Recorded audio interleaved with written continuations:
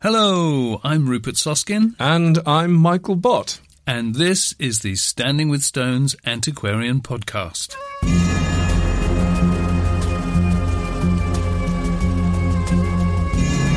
This podcast is only made possible by monthly donations from our listeners who have supported us through patreon.com. You can become one of our patrons for as little as $1 a month by visiting patreon.com/standingwithstones. So, welcome to the Standing with Stones monthly podcast number 14. May 2019. And just to mix things up a bit, we're taking a break from the tour of Britain we instigated a couple of months ago to take a look at the sheer number of sites that exist all over the country.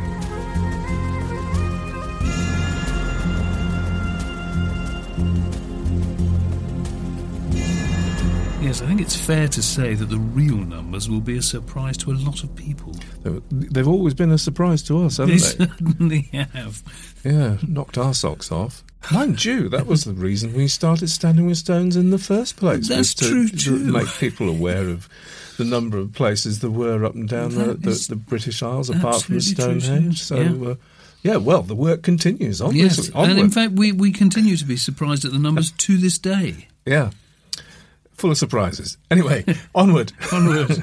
So, first off, what is expanding our peripheries this month, Rupert?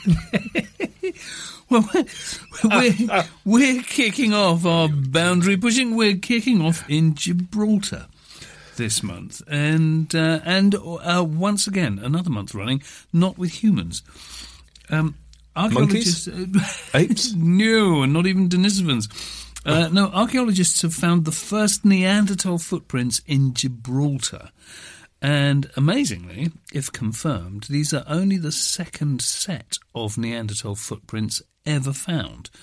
You know, artefacts and bones are found all over the place, but as is usually the case with remains, they tend to be traces left in death rather than life.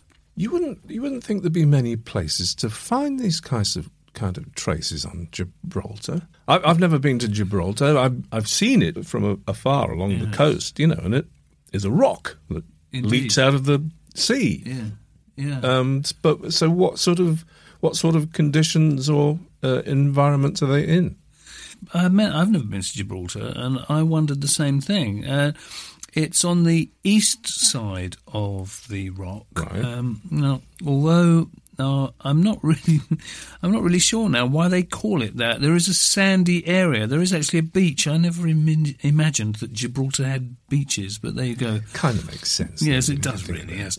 There's a sandy area called Catalan Bay, and there are some very ancient dunes. And it sounds extraordinary, but these dunes collapse with weathering. And the oldest sections are the remnants of glaciation. Oh, wait a minute. What, right down there? Yeah. Crikey. Yeah. Do you know, I didn't realise glaciation got that far. Well, the last ice age didn't, but the one before did. Oh. So some of these were laid down over 100,000 years ago. Oh, a long time ago. A long time ago. Yeah. So they reckon that these prints date back around 30,000 years, and they were made by a young male about 4 feet tall. They can tell that from the depth of the footprint, I suppose. Indeed, yes. But that makes sense. But what method do you use to date them if there aren't any actual remains? That's the thing. Yeah, it's a good point. It's OSL, optically stimulated. Stimulated. I wish there was a word. Stimulated. There is now.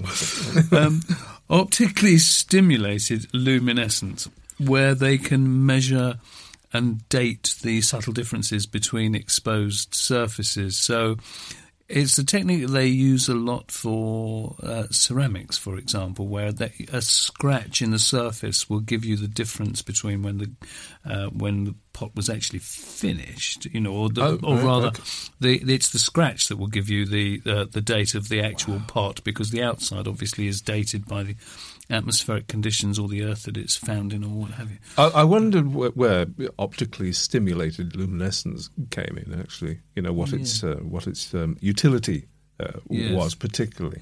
I think it's mostly with ceramics that it's most commonly used. Yeah. But that's what it does.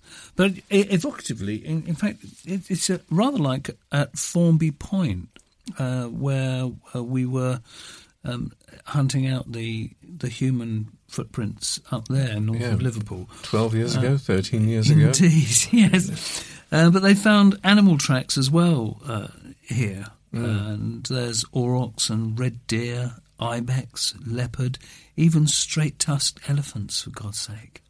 Blimey. I remember seeing aurochs at Formby Point. Yes. Maybe red deer. No tusked elephants, though. No tusked elephants, no. Anyway, we were lucky to see what we saw. Yeah, flipping amazing. Another aspect I hadn't thought of before, in fact, if I'm honest, I hadn't really thought about Gibraltar at all. But after the last glaciation, the sea level was over 100 metres lower than it is today. So heaven knows what's been lost to the oceans. That's an incredible amount in terms of sea coverage. Yeah. So your question is, yes, your wondering is a good wonder. That your question is a good one. But leading on from that, yeah, it's true. When we've discussed marine archaeology in other podcasts, it's always been in relatively shallow waters for within the last 10,000 years. Yeah. We really do forget just how much sea levels have changed since that ice age. Yeah. First or yeah? How many ice ages are we dealing with here? Well, as regards Gibraltar itself, or as regards these footprints, I guess it would be 2. Yeah. Okay. Every sentence, everything that comes out is sort of so many questions. And, dear listener, you're welcome to travel down on our behalf and report back because yes, we are not the keepers of all wisdom here. Yeah. Yeah, it doesn't bear thinking, though, does it, how much more will be lost over the coming century as sea levels continue to rise. Oh, crikey, yeah. Well, yes, on that darker note, let us move on.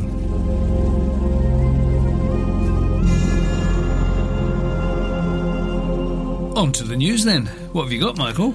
Well, I'm going to take us from Gibraltar to the outskirts of Moscow. Oh, right. Or Moscow. And it's a wonderful find, uncovered during building work on a new school, actually. It's a Bronze Age burial site attributed to the Fatinovo culture, basically the Russian side of the corded ware culture. I won't lie to you, I've never heard of the Fatinovo culture. Well, I won't lie either, but neither had I. But we know, a little bit about the corded ware culture. We do. But I never appreciated that it was so regionally categorised. Anyway, it's a seriously unusual discovery for the region and the biggest find in Russian archaeology in a quarter of a century. So that's saying something. So they've excavated a wonderful range of artefacts: battle axes, arrows, knife blades, ceramic vessels, you name it. One of the diorite battle axe heads is a stunning piece of work. The archaeologists generally are really excited about the find because there have been so many advances in analytical techniques since the last major find that they can look at the artefacts in a whole new light. That's not too much of a pun, is it? Having just talked about optically stimulated. Sorry, go on, carry on. Yes. Well, obviously, we'll put some links online so listeners can follow up. Actually, while talking about links, it's worth pointing out that all the show notes now are exclusively on our Patreon site. So if you want to access the show notes, I'm afraid you have to be one of our supporters on Patreon from now on. So there's a good bit of gentle persuasion. But hey, price of a packet of crisps. A packet of crisps. Bargain. Yeah. We digress. Anyway, but it's well worth having a look at some of the items. There's some really beautiful work there. Fantastic. Well, I'm going to have to read up a bit on the Fatinovo culture. I wish you would. Well, meanwhile, This one could almost have been a pushing back the boundaries piece, but it's such a major piece of news. It seems we have yet another ancestor in the hominin line. Do you think you should explain what you mean by hominin? Yeah, hominin for anyone who might not know, as opposed to hominid. That's a fair point. You mean the difference between ids and ins? That's what I, yes, sort of just said, yes. Yes, without going into too much unnecessary detail. Yeah. In taxonomy, you have divisions like families and genus and taxonomy. Species. Yes, taxonomy. God bless Carl Linnaeus, eh? God bless Linnaeus. So, yes, it's the hierarchies by which we can identify every single species on the planet, living and extinct. And by using the Latin taxonomic names, there's no blurring of the lines of do we mean the same thing in each language, because we all have different names for things in languages, but in taxonomic lingo we don't. So we have families, genus, species, subspecies, the line goes on. Yeah. And hominid is the name of the family that includes all the great apes, the modern and extinct, including modern humans, chimpanzees, bonobos, gorillas, orangutans, all of them. And hominins are the subfamily that includes modern humans and all our ancestors, or all our possible ancestors. So by that I mean that we could have interbred. We may not necessarily have done so, but we could have done. Examples, we've got Homo australopithecus, Homo erectus, Homo heidelbergensis, Neanderthals. I mean, they are all ancestors of ours within the hominin distinction. Okay, I didn't know that. Okay. Yeah, so basically, if it's hominin, it's a close relative. We could have interbred with them, but they might not necessarily be a direct ancestor. Okay. Anyway, this discovery is from the Philippines, and the remains were discovered in a cave on the island of Luzon. So very appropriate. Luzon? Luzon. So very appropriately, the species has been called Homo luzonensis, which I think is rather nice. So the remains... I'm going to digress. Yes. The thing about taxonomy. Yes. Why is a common rat ratus? Well, you have a number of... within any grouping, you have if you like, the archetype of that type. So a badger of the... a badger is a badger. No, a badger is meles. and say a buzzard is buteo. Oh, right, okay. And a magpie is pica. But then you will... yes, there are many. We like to... It's basically you have the distinction. It's if you have a creature that seems to define all the characteristics of a group, and then everything else falls off. Some people will be glad I asked the question. Yeah, maybe. Well, let's hope so. Anyway, back to Homo luzonensis. Yes.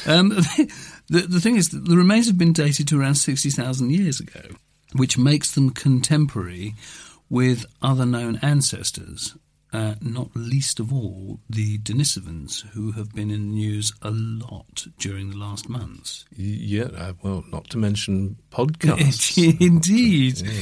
And once again, all down to modern techniques of biochemical analysis. The remains include bones and teeth. But what makes this discovery so hugely important is that it brings into question our entire accepted history of the human out of Africa theory. What? Well, that's rather a large... That's a very big claim. It's massive, isn't it? Yeah, big claims or what's the saying?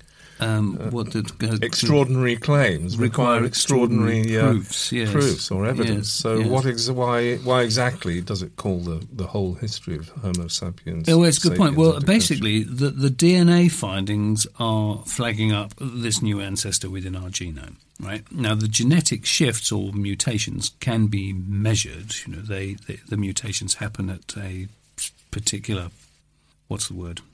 Rate. Thank you. Wasn't that hard, was it? No. Don't worry, listeners. Senior moments are increasing at an alarming rate. Yes, so the mutations, so they happen at a particular rate, and these are showing another distinct hominin line with whom our ancestors interbred at least 60,000 years ago, way over in the east. Now, in a nutshell, if the out-of-Africa theory was correct, their DNA wouldn't be found within our own. We would have gone over there and interbred with them, if you see what I mean, afterwards. So it wouldn't be within all of us globally, right? So the interbreeding must have happened earlier and not in Africa. There are some people are suggesting that it might have happened in Europe.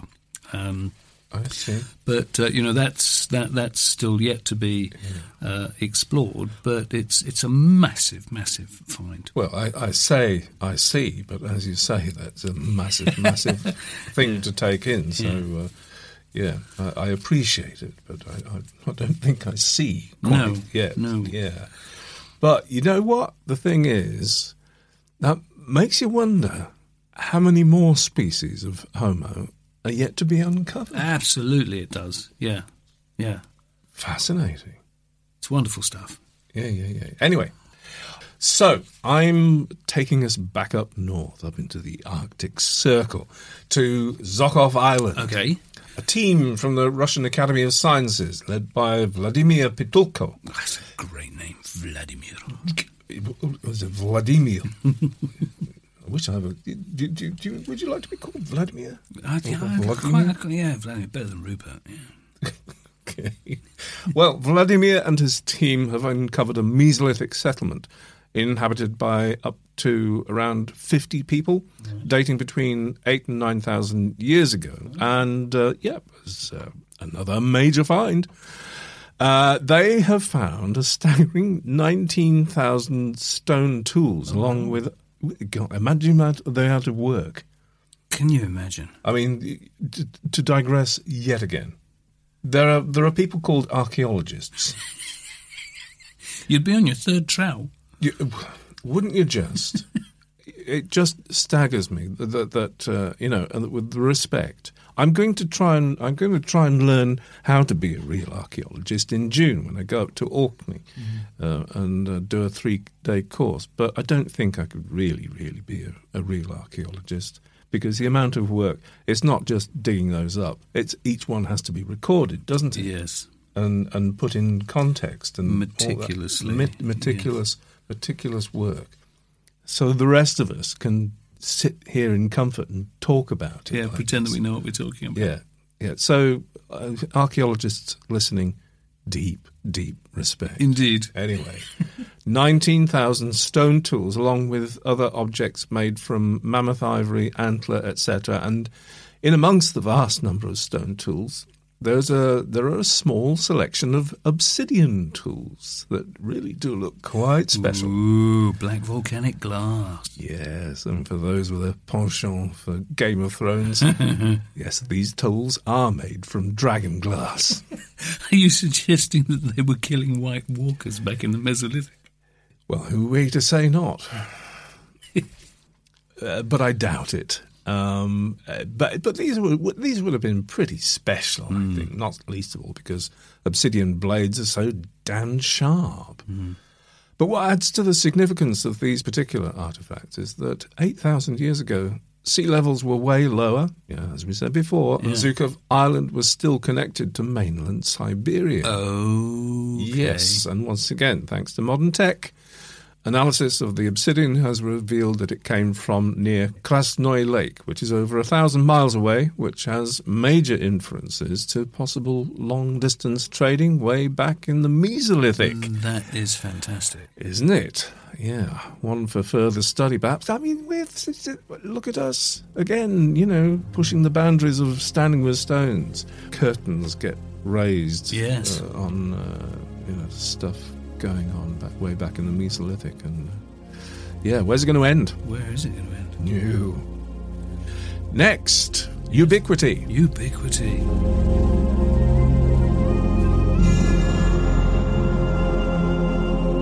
Ubiquity. Sounds like a name I'd give to my spaceship if I was the good spaceship Ubiquity. I don't know. Because it's been everywhere or because it's going everywhere? Who needs whimsy? Anyway, ubiquity in these terms, in terms of stones, in terms of standing with stones. As we said at the beginning, it's the measure of which we've had it's the extent to which we've had our socks continually blown off researching this stuff as to how much stuff there is out there.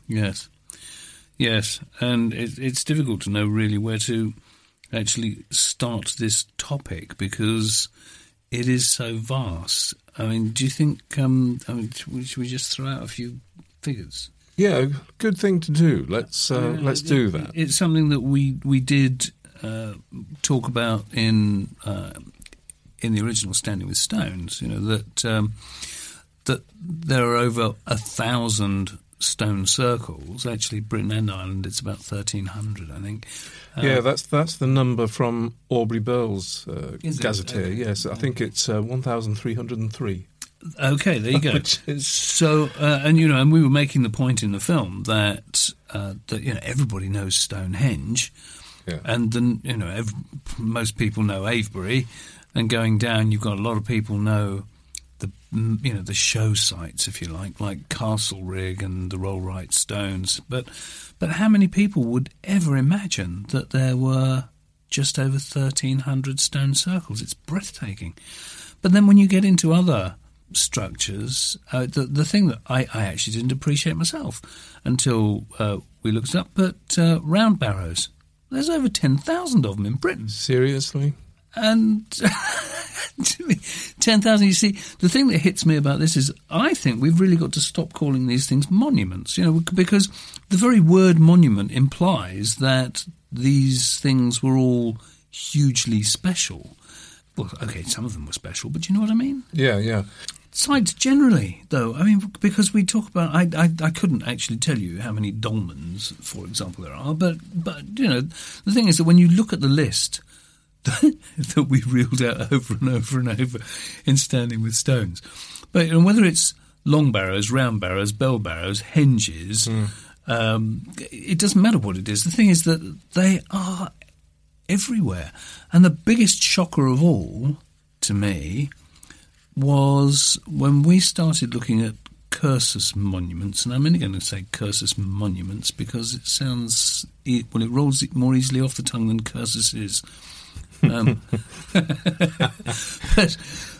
But people talk about the Stonehenge cursus, and there's the Dorset cursus, and you might be able to name a couple of others. There's 4 of them up at Rudston. But actually, this whole notion of them being processionary pathways, okay, call them whatever you like, but the point is that there's loads of them that we just don't know about. There's about 20 in the Thames Valley. We know that there's 60 or so in Scotland, and that's just what remains. So, how many have been ploughed flat? Because a cursus is an easy thing to destroy. They're so vulnerable. And so, vast amounts of them must have been ploughed flat. Yeah. Be an interesting thing to do. I mean, I'm maybe unique in this, but I don't think I am. If I was to walk half a mile from my house, I can be walking down the path of a cursus. that's one that's been exposed by crop markings, you wouldn't be able to see a thing on the surface if it wasn't for the crop marks. But there's not one, but two. I think there are three curses within easy reach, walking distance of where I am right now. Why not have a look, see if anybody's found anything around where you are? Yeah, that's a good point. They are all over the place. That's an awful lot of processioning, if you ask me. It's an absurd amount of processioning, if you ask me. Yeah. The other thing about the notion of them as processionary pathways, why are the ends of them so very specific? And again, this is something that I didn't know before. When we were researching for an ongoing project, we were researching curses in particular. And in Scotland, they're actually categorised by the structure of their end. So for those of you that don't know what a cursus is, I mean, essentially, it's just a long, narrow, that's why they call it a processionary pathway. It's just a long, narrow strip that might have ditches and banks, might be a raised mound, but basically it's a long, skinny enclosure. Yeah. And that's about all. That's all you can say. And there are long ones, there are short ones, there are fat ones, and skinny ones. And make no mistake, each one of them represented a heck of a lot of work. I mean, again, we've made the analogy before, but you know what it's like when you just go and do a bit of gardening. So the notion of shifting tens of thousands of tons of rock and earth, it's a major undertaking. Yeah. They would not have done it lightly. But no, that's the point. You know, that if we know that there's 60 or so in Scotland, there's 20 or so just in the Thames Valley. In Wales, there's only about 4 that I'm aware of. Mm-hmm. But even so, the point is that it doesn't matter where you go, they're there. Yeah. We're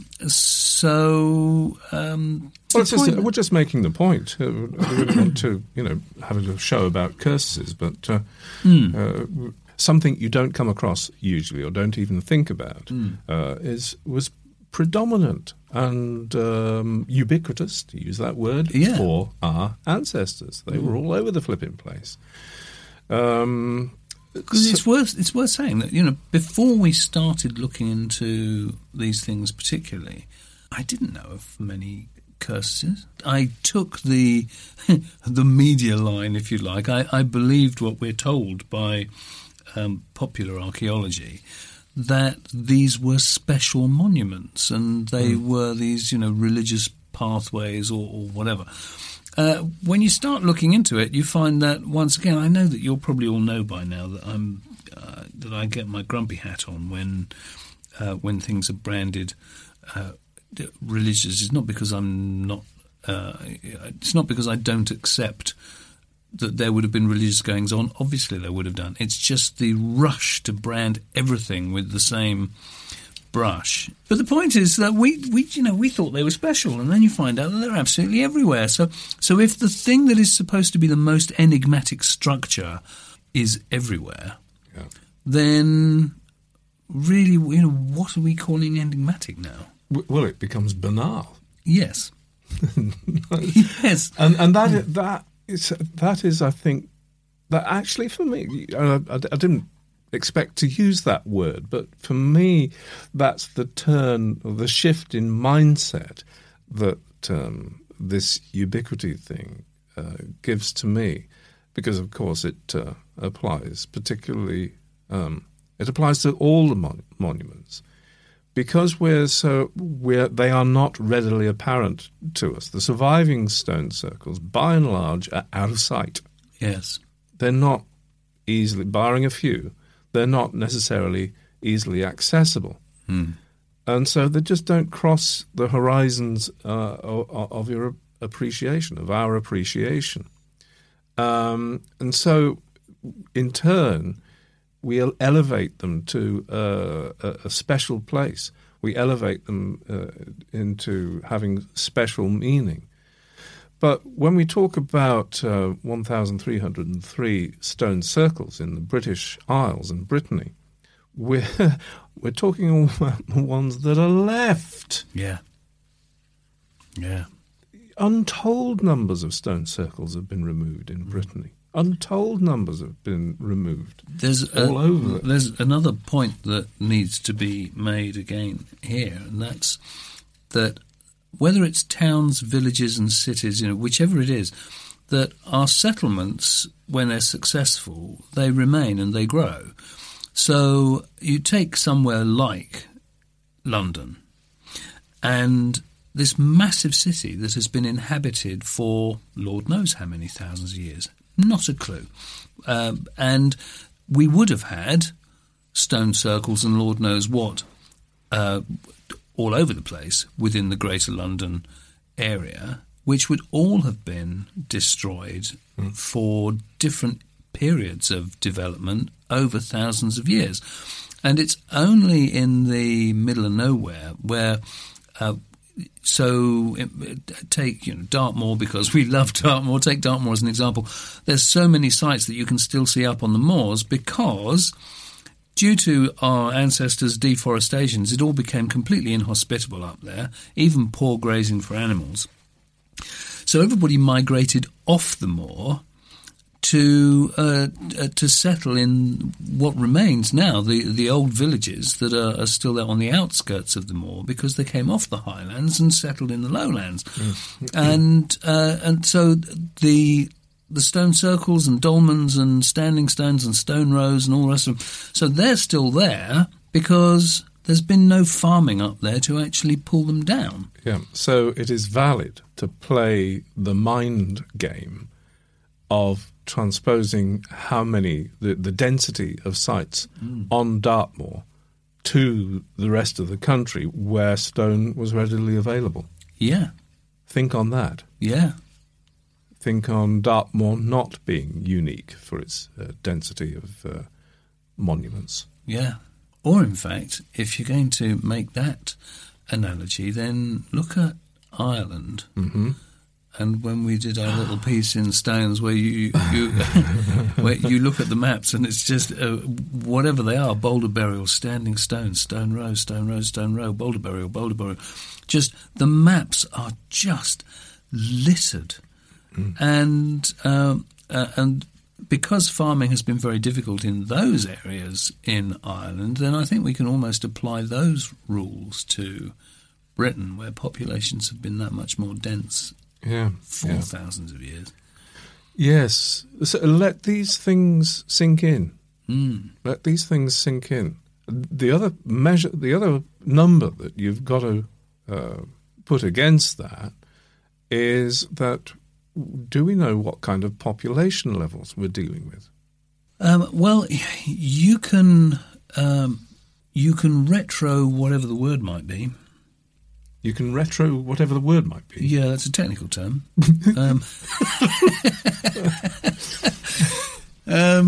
There is a word, isn't it? Because if you get exponential increases, what's an exponential decrease?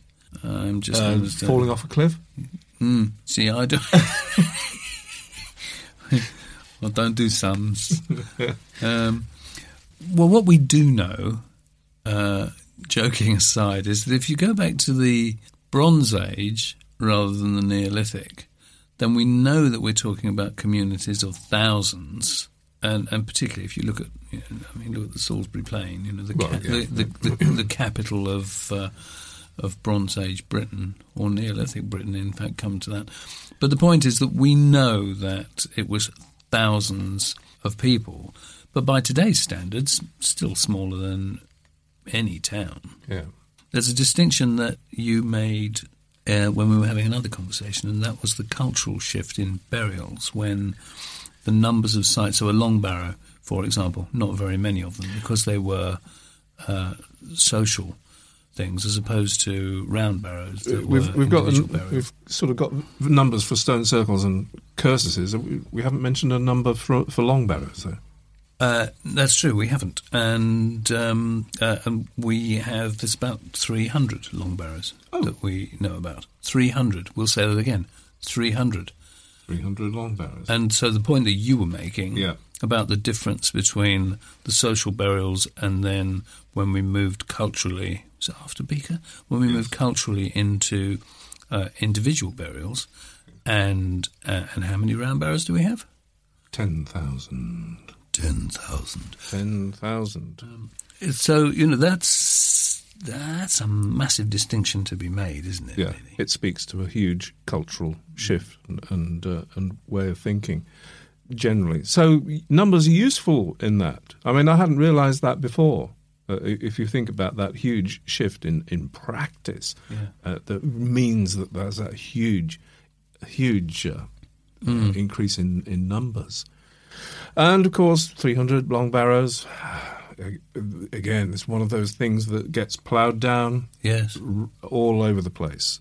So many of them are lost. Yeah, and the other thing also, just from a practical point of view, that the amount of stone used in the construction of a long barrow, that it is not surprising at all that when they fall into disuse, that's an awful lot of stone that you can use to make farm walls without having to travel far.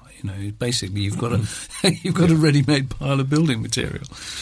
Now, obviously, we're talking about megalithic sites for the most part, and stuff that needs stone to be apparent or prominent, which kind of limits the areas in which these places, kind of limits the areas in which these sites can be found. So I've got, dividing that, go back to that 1,303 number. Yes. Aubrey Bill says that 508 of those sites are in Scotland. Does he? He does, yeah. That's interesting. So if there's 508 in Scotland where farming on that scale has been difficult, then that probably gives you an even clearer picture. If half of them are in Scotland, that's interesting. I didn't know that. That's interesting. Yeah. And of course, there's a concentration over to the west of England because there's not much available rock over on the east side. So there's those kinds of things to take into account. It doesn't mean to say that people in the east of the country weren't building things. It's just they're far, far, far more likely to have been destroyed and ploughed down in the interim. Yes. Yeah. Anything else to say about the densities of sites in different regions? It's occurring to me that there are so many perspectives that you can take, and some, could be useful and illuminating. Well, it's interesting if you look at types of structure. I mean, so, for example, going back to Dartmoor, from stone rows. So there's over 60 stone rows on Dartmoor, and how many others do we really know? Number springs to mind. 20 in Scotland, somewhere around about that figure. Okay, anyway. So if we've got over 60 in Scotland, because the number I recall is that we know getting on towards 100 in total in Britain. Oh, in total? Yeah. Okay. So if we know that there were over 60 on Dartmoor, and there's 20 in Scotland, and we know that there's 97 in total. So basically, you've got fewer than 20 left across the whole of the rest of Britain, which means if essentially what we've got is everything we know is in the extreme south and in the extreme north, then how many must we have just gotten rid of? Absolutely. Well, because they have the few numbers in the rest of the land actually represent a presence. Yes, it's yes. In fact, that's a good point to make. So we know that they were there, and yet the concentrations that we know just happen to be in the extreme north and in the extreme south, and in the rest of the areas they must be extremely vulnerable to farming. Yeah, to arable farming. Yeah, yay. Goodness gracious me. So, yes, just so much everywhere. And that's, for me, I'll say it again, is that I think we need to stop calling these things monuments because, it clearly shows that they weren't special. Well, I can't use the word before. It's getting kind of banal, isn't it? In a lovely way. In a lovely way. Well, it's beneficial to us. It gives us something to. But I hope that you're having your minds blown out there. If you didn't in a nice way. In a nice way. If you didn't appreciate the numbers before, you start to think, well, what do the numbers represent? What does that mean in terms of how active people were and what was important to them? It probably changes your perspective about what their purpose might have been. Do you know what? I'll give you another little example, and this is years ago now. I don't honestly remember when. It was when I was living near Kingston in Surrey. Development started to build a John Lewis in Kingston. And the building ground to a halt because when they were digging for the foundations, they uncovered a Roman cattle market. Oh, okay. Now, I know this is Roman, it's not Neolithic or Bronze Age, but the point is that prior to them excavating to build a John Lewis, that had been houses. Right. So the thing is that, wherever you go in our towns and cities, underneath our houses, listeners, underneath your own houses, you have no idea what might be, 20 feet down. Yeah. And the fact that, in fact, the cattle market under John Lewis, it's still there. They excavated it to see, what they could find out, and then rather than remove anything, they just covered it over. It is still there. Life was going on intensely. It was. All over the flipping place. Yeah. I think that may be the point at which we finish. I think it might be. Have we done our job? I think we are. I hope we have. I hope we have. Answers on the postcard, please. I hope you enjoyed that discussion. Yeah. Okay. What is next?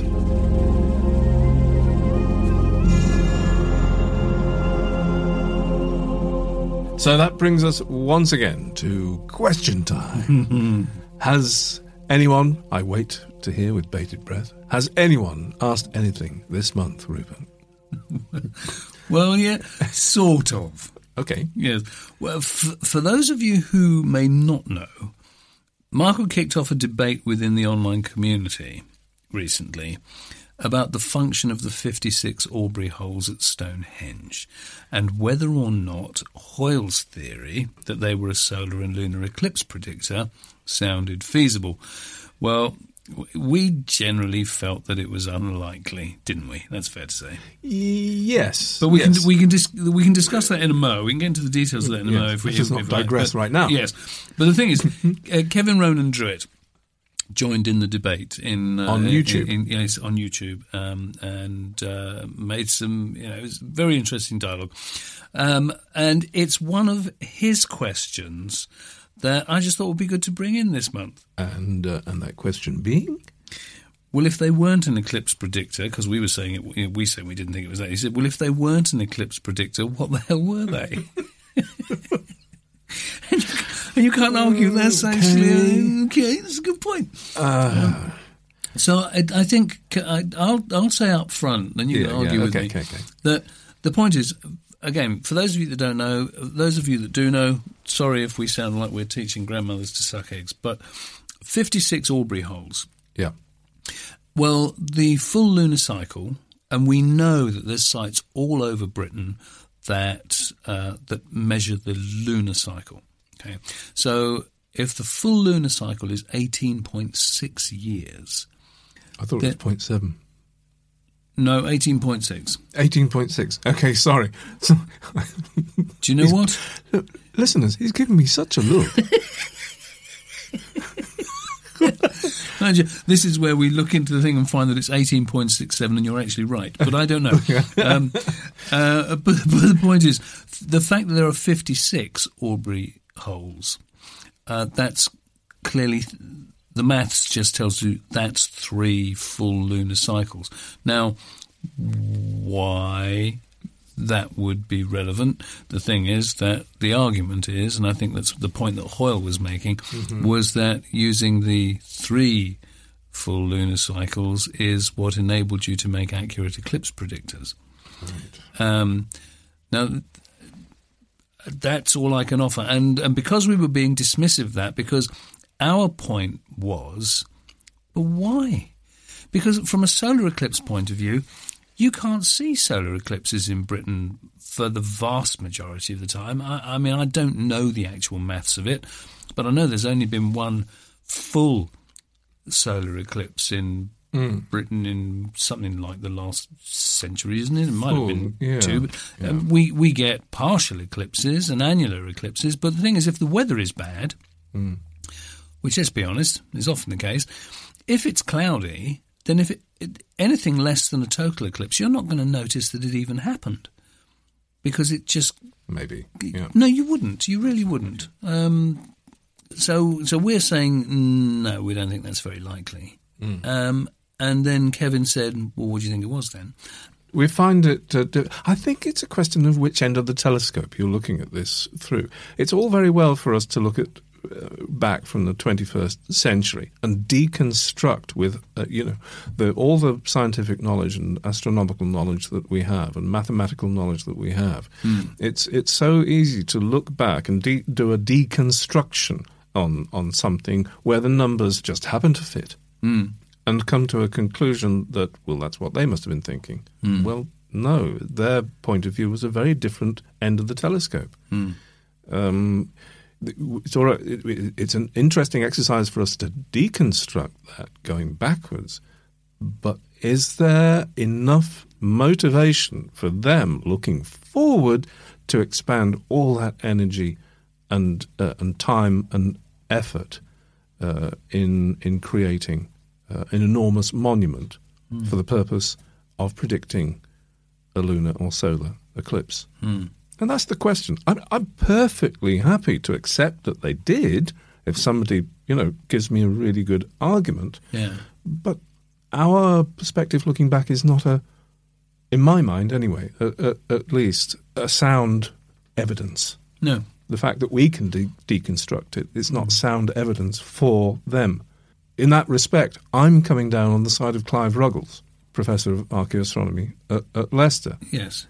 Who makes similar point. He doesn't deny that they were capable of doing it. It's his job to investigate these things, and he, alongside the archaeoastronomy, he studies.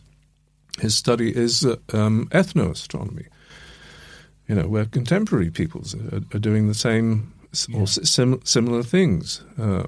It's more about an honouring, not rather than mathematically predicting things. Well, I think there's various points as well. One, you made the point, but why would they do that? If you just want to make a predictor, then why make something that, you've got these slots for stones that would have weighed, how much did they weigh each? Did they calculate? Well, the blue stones could have fitted in them, they said. Yeah. So you've got stones that could have weighed a couple of tons each. If it wasn't the stones that were in them, then they would have been massive pieces of wood, which would also have been extremely heavy. If you just want to make an eclipse predictor, then you don't need to put that much effort into it. You could carve one out of a fat piece of wood. That would work. Take your point. Now I'm going to be devil's advocate for myself and say that that one could be in danger of throwing out the baby with the bathwater. That is true. Because there are other aspects of Stonehenge which we know make it clear that it was at least for the purpose of honouring what was going on in the heavens. In relationship to the blue stones, we've got the station stones, the 4 station stones, which are arranged perpendicular, forms a rectangle which is perpendicular to the line of the midwinter sunrise. People have done a lot of work on this, and they are yet another aspect of Stonehenge. There is a complication, there is a sophistication in that place. My instinct is to be very sceptical, but I think I'm on the fence. Yeah, I'd agree with that. But again, I suppose we have a default to try to make very grand claims about what things are. So something that it might have been the most mundane thing of all, but we call it a temple. And it's similar to that. So I think that we're looking at just supposing, hypothetically, because Stonehenge was built over a very long period of time, and maybe because we're honouring ancestors, it is, it's pretty much universally thought to be a place of the dead, isn't it, as opposed to a place of the living, because of the subtle differences that you find. But maybe they were, there was a reverence to the 56 ancestors who preceded the monument. Maybe. It could be all manner of things, but we make it something so vast. And it also begs the question. We're talking about Stonehenge 1. So this is early Stonehenge we're talking about, without the sarsen stones. We're talking about a hengiform monument, essentially a henge circle. Now, Stonehenge is not unique in terms of it being a circle henge. So, is the number 56 accidental or deliberate? Is it a matter of context? Is it a matter of contingency? 56, because there are plenty of other stone circles, other circle henges with different numbers of stones. Yes, I can't imagine for a moment that any part of it was accidental. It's just the rationale is. Yeah. I mean, I can't. Whilst you can dismiss this from the point of view of they were better at maths, but it's also remarkably close to. Well, there's 52 weeks of the year. Well, if you don't use our calendar, is it just another potential division of the year? But Kevin's question was, if they weren't an eclipse predictor, what the hell were they? Yeah. So really, that question is, well, what were circle henges for? That's my point. Yes. Yeah. Is it special enough as a hengiform monument to distinguish it from all the others? So are you saying that that the very fact that there are 56 is incidental? It just happens to be another You've got to look at you've got to ask that question and weigh it up with against the others. That's all I'm saying. Yeah. I'm not being pedantic at all about it. Yeah. No, that's a good point. Yeah. Good point. So, of course, we can't answer that question. But it was a nice one just to pull about. So thanks, Kevin. Thanks for your input into the original conversation anyway. Yeah. And thanks for sparking this one. So, there you go. I know we've been as much use as a chocolate teapot, but hey-ho. Right. But now the excitement is mounting. It is. The excitement is. Why is the excitement mounting, Michael? Because you know what time it is now. It is that time. It is time for...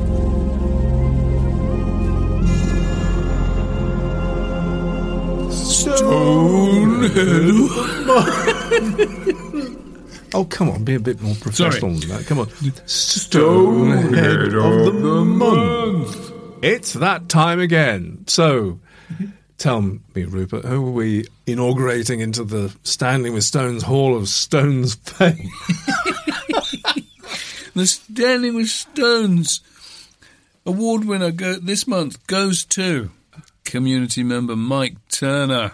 Congratulations, Mike. Congratulations. We've pulled to you out Mike. because he's been posting some a lovely load of photographs of Welsh stones over the last weeks, and actually some of them are they're interesting sites that I haven't seen a number of them before. So it's we really do like it, and this is the thing, isn't it? With so many stones, so little time. As much we do love, when people point us in new directions. You just have to forgive us that we don't always leap down that route. You think, oh, we'll have to go there. Yes, yes, but when? Yeah. No, it's true. It's true. We do love it. So, thank you very much for those, Mike. It was good Keep them stuff. coming. Yes. Well done, and thanks for your input into the community. Well done, that man. Thank you. Thank you very, very, very, very, very much. Next. So. That almost wraps up podcast number 14, which incidentally, have you noticed something different, listeners? You may have noticed a slightly different quality to this podcast, and that's because Mr. Soskin is in the very same room. He's actually not in France at this moment. All our podcasts, bar one, have been recorded with you in France. Yes, that's true. Yeah. And here we sit side by side. Yes. In the same studio. I don't know if it makes I think it does make a huge difference, actually. I prefer it. Well, it's much more enjoyable. I prefer it. Yeah. I should move back to England, really. I don't know if you are noticing a difference, but anyway. Moving on. Do we have anything whimsical with which to finish our proceedings? Well, we do. And I offer very half-hearted apologies for this being the moment when I don the grouchy hat. Oh, you did that last time. Last time Whimsy was you donning the flipping grouchy hat. Was that in Whimsy? Yes. What was I grouchy about last time? I don't know. Such a long time ago. Well, at least a month. I'm sorry, but this is rather lovely and strange. Oh, it'd have to be lovely and strange. Lovely and strange, yes. It's a Thracian artefact, Bronze Age, comes from Bulgaria. Okay. And basically, it's a little metal tripod, small enough to almost fit in your hand.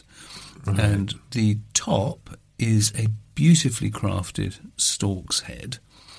And the 3 slender metal legs taper to fairly sharp points. Right.